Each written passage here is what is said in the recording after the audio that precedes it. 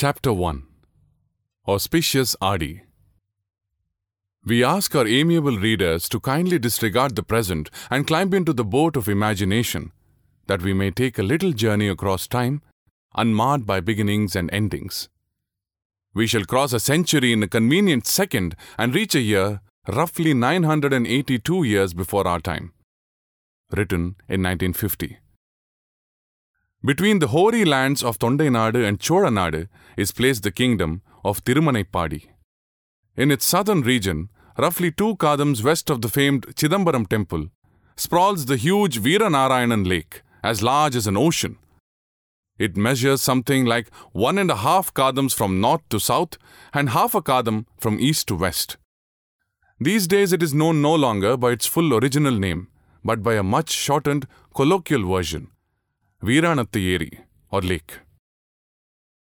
Those who saw this massive body of water during the months of Aadi and Avani, when the floods poured in fresh water, its surface churning and tossing, almost overflowing its banks, could not help but marvel in astonishment and heave sighs of delight at the great feats accomplished by their ancestors in ancient Tamilagam. For such deeds were not merely for their own advancement or even the betterment of those of their times, were they? Their benefit was passed down through generations, like the munificent plantain trees bequeathing their resources to their young, enriching their descendants 1,000 years into the future, didn't they? On the auspicious 18th day of Aadi, sometime in the early evening, a young man rode his horse along the banks of the Veeranarayana Eri, almost ocean-like in its vastness. The scion of one of Tamilagam's most distinguished clans, the Vanarkulam, was our young man by name Vallavarayan Vandiyathevan. They had travelled a great distance without pause. His horse was weary and stumbled slowly along the path. Not that our young traveller was much distressed by this. He was too fascinated by the lake and its enormous proportions to set much store by his steed's fatigue. Aadi Perukku was traditionally important for more than one reason. On this day, every river in Cholanadu overflowed its banks. Consequently, every lake that fed from the rivers was filled to the brim as well, the waters tossing and churning the surface. The river known as Vadakaveri by devotees and Kollidam colloquially fed straight into the Veeranarayana Eri through the Vadavaru, and the latter was more an ocean in dimensions. Water gushed through the 74 canals that ringed the lake, bubbling and foaming, adding to the vast expanse and irrigating vast swathes of the surrounding land. Agriculture was the mainstay here. Farmers were engaged in ploughing, seeding and planting their respective fields as the lake's water flowed into their lands. Men and women, neck deep in their work, went about with sweet songs on their lips to alleviate the burden of labor. Vandiyathevan chose to linger on his way, listening to their songs. Besides, he was engaged in another, more important task, verifying whether the lake did possess 74 canals as he had heard tell. Thus far, he had travelled 1.5 kadams and counted only around 70. It was then that the true magnitude, the sheer vastness of the lake burst upon him in all its glory. Ah, such length and breadth! How enormous it was, seemingly endless! Why, even the so-called large lakes dug by the Pallava emperors were nothing but tiny ponds in comparison. And then consider the incredible foresight of Prince Rajaditya, son of Madurai's conqueror, the illustrious Parandagar, who had conceived the plan of diverting the Vadakaveri's vast waters into a lake of such proportions. Indeed, who could claim to be his equal when it came to sheer foresight and execution of plans? For that matter, there was no one who could match his courage and valor either. Wasn't he the warrior who had chosen to personally lead his armies into battle at Takkolam? Hadn't he borne an enemy's spear in his chest as he rode his war elephant and ascended to heaven as a valiant soldier? Didn't he fully deserve the title, he who embraced death on his elephant, as a result of his great deeds? In truth, these Chola kings were a strange and wonderful breed. They were as outstanding in valor as they were in war, as committed to justice as they were to God. And he had actually had the great good fortune of mingling with, nay, claiming friendship with them. Vandiyathevan's shoulders swelled. His heart threatened to burst with pride, buffeted by waves of sheer exhilaration, just as the surface of Veeranarayana Lake heaved and tossed, striking the banks, whipped by the brisk west wind. By the time Vandiyathevan reached this point in his ruminations, he had arrived at the southern end of the lake and saw the magnificent sight of the Vadavaru emptying itself into it. The lake bed extended for a small stretch between the banks and the water surface. Thorny, karuvela and villa trees had been planted in it to prevent damages to the shore from floods. Sturdy nanal bushes clustered thickly at the edges. In all, the sight of the Vadavaru, with water rushing between the tree-laden banks and emptying with a roar into the Veeranarayana Lake, made a very pretty, colourful picture indeed from afar. Vandiyathevan was delighted with nature's painting, but there were a few other sights too that considerably increased his admiration and joy in his surroundings. The auspicious day meant that villagers from in and around the lake were in the mood for celebrations, and scores of men, women, children, and even a few aged ones took advantage of the festive occasion, dressed in their best clothes and finery, dragging along sapparams made of delicate, ivory-white coconut fronds. Women wore fragrant blossoms of jasmine, mullai, Tadambu, Sevvandi, Iruvachi, and Shenbagam, spreading their sweet scent around. Of food, there was plenty as well, in the form of delicious kootanchore, a mixture of rice and various condiments.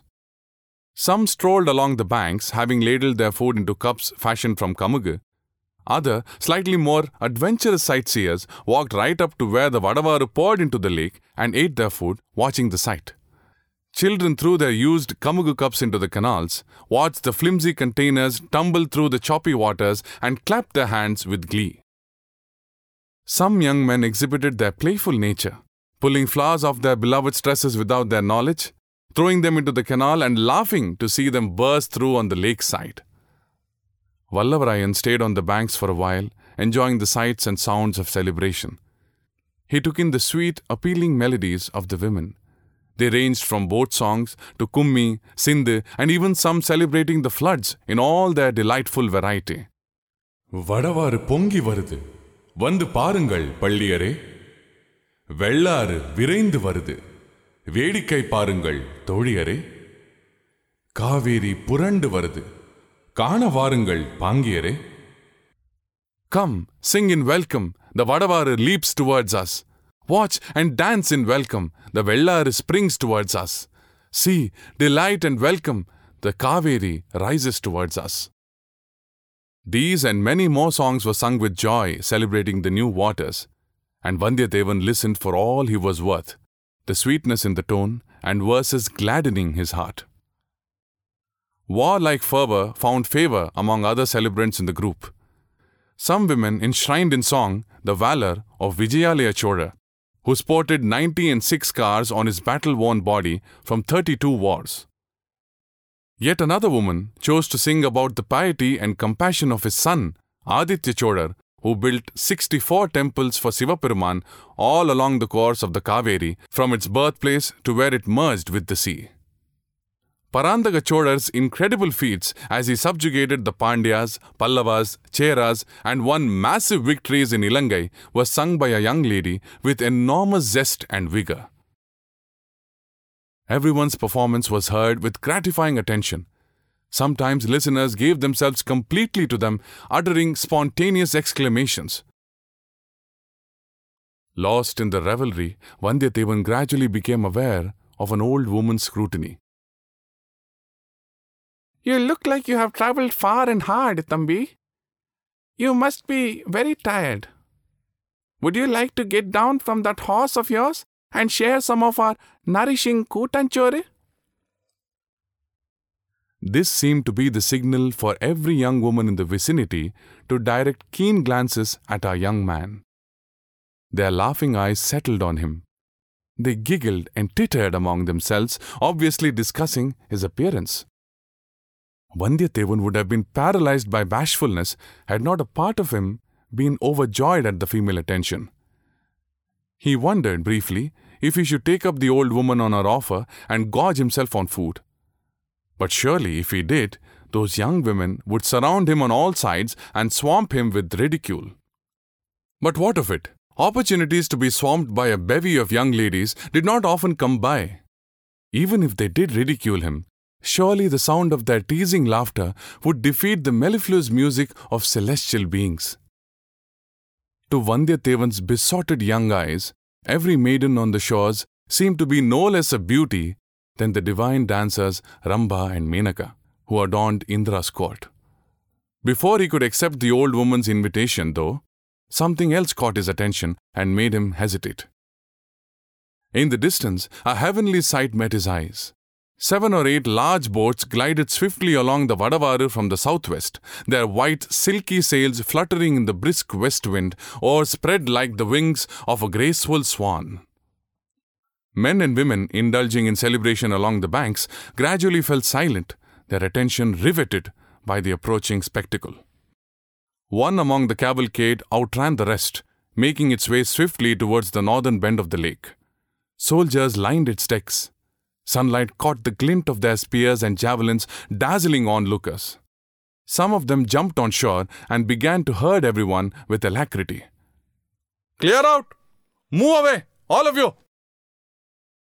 The celebrants themselves, obviously, did not want to lay themselves open to such bracing treatment. They were swift to pick up their belongings and move well away from the banks. Vandiyathevan watched the boats and warriors puzzled. Who were they, and what sort of passengers did the boats behind them carry? Were they perhaps members of the royal family? He sidled up to an old man who stood on the banks, leaning on his stick. "Ayya, whose men are these? Whom do those swan-like boats belong to? Why do these soldiers drive away the people, and why does everyone obey them?" The questions fairly tripped off his overeager tongue. "Why, Thambi, do you tell me that you do not recognize them?" The old man raised his eyebrows. "Do you see the boat in the midst of the rest, and the flag that flutters in it? Tell me, what is the emblem it bears?" "It seems to be a palm tree." "Indeed. And do you not know that it is the emblem of Pazhuvettariyars, my lad?" "Good God!" Vandiyathevan exclaimed, startled. "Is it truly him? The great warrior Pazhuvettariyar?" "It must be. Who else would dare to brandish the palm tree flag with such authority?" Vallavarayan's eyes turned towards the approaching boats again, wide with astonishment. Such were the tales he had heard about the warrior among warriors, Pazhuvettariyar. But then, who had not? The names and fame of the amazingly valiant Pazhuvettariyar brothers, both elder and younger, had spread through the length and breadth of the Chola Empire, from Elam in the south to Kalinga in the north. The brothers hailed from the city of Paluvur on the northern banks of the river Vadakaveri near Urayur. Their clan had earned a name for valor from the times of Vijayalayar. The Paluvur family claimed intimate ties with the Cholas through martial alliances. Their royal connections and reputation for courage had made them one of the first families of the land, a clan that was almost, if not quite, the equal of the ancient Chola dynasty itself. Such an illustrious status also meant that they were among the few who could boast the privilege of a flag of their own. Of the current duo, the elder was more renowned, having earned legendary status in 24 battles. For sheer bravery, it was common knowledge that he had no equal in Cholanad. More than 50 years old, he no longer graced battlefields, but held several truly exalted positions in the Chola Empire. Dana and Dhanya Adhikari, treasurer and guardian of granaries. His was the right to guard the resources of the land, both cash and kind. His also the privilege to assess the demands of the government, decide on the tirai or tax to be levied upon and collected from the people. He could march up to any quotum official, affluent landlord or minister and demand to be paid whatever tax he levied that year. In other words, Pazhuvettariyar was considered next in importance to none other than Maharaja Sundara Chola himself in the empire. Naturally, Vandiyathevan's heart was filled with the unquenchable urge to catch a glimpse of this supremely important personality, this warrior who claimed the respect of every Chola citizen. But then he remembered the confidential message entrusted to him by Prince Aditya Karigalar in Kanchi's Golden Palace. Vandiyatheva, I am well aware of your prowess as a warrior. I am also aware of your keen intelligence, which is why I am entrusting this responsibility to you. Here are 2 palm leaves.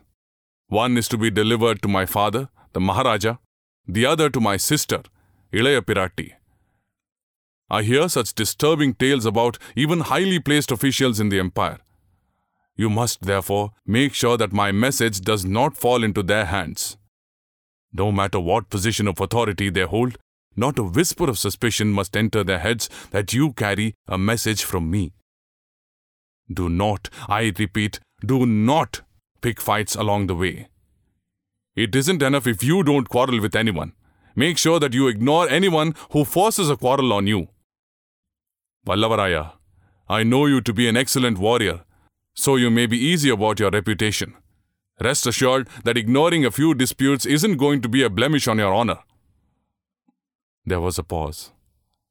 In particular, my lad, you must be very wary of the Paduvettariyars and my uncle Madurandagar. Not on any account must they know the purpose of your mission.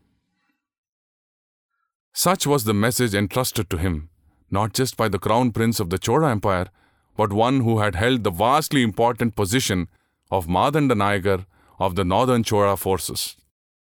Aditya Karigalar had taken such great pains to impress ways of good conduct and behavior upon him, not to mention precise instructions to be carried out, that Vallavarayan could not find it in himself to ignore those words of caution. Meeting Paduvettariyar, therefore, was a desire he would have to suppress. Vandiyathevan heaved a sigh and spurred his horse forward. That noble animal, already worn down by hard travel, could do little more than ooze along the path. Well, that left him with only one option. He would spend the night at the Kadambur Sambhuvarayar palace and leave the next morning with a brand new horse, able and fit for travel. Hidden meanings and explanations. Kulam, clan or tribe. Thambi literally means younger brother, but is also used commonly to refer to a young man. Kadam, a unit to measure distance in ancient times. 1 kadam approximately equals 1.167 kilometers. Jamam, a unit of time measuring 2 hours and 24 minutes. Nadigai, a unit of time measuring 24 minutes.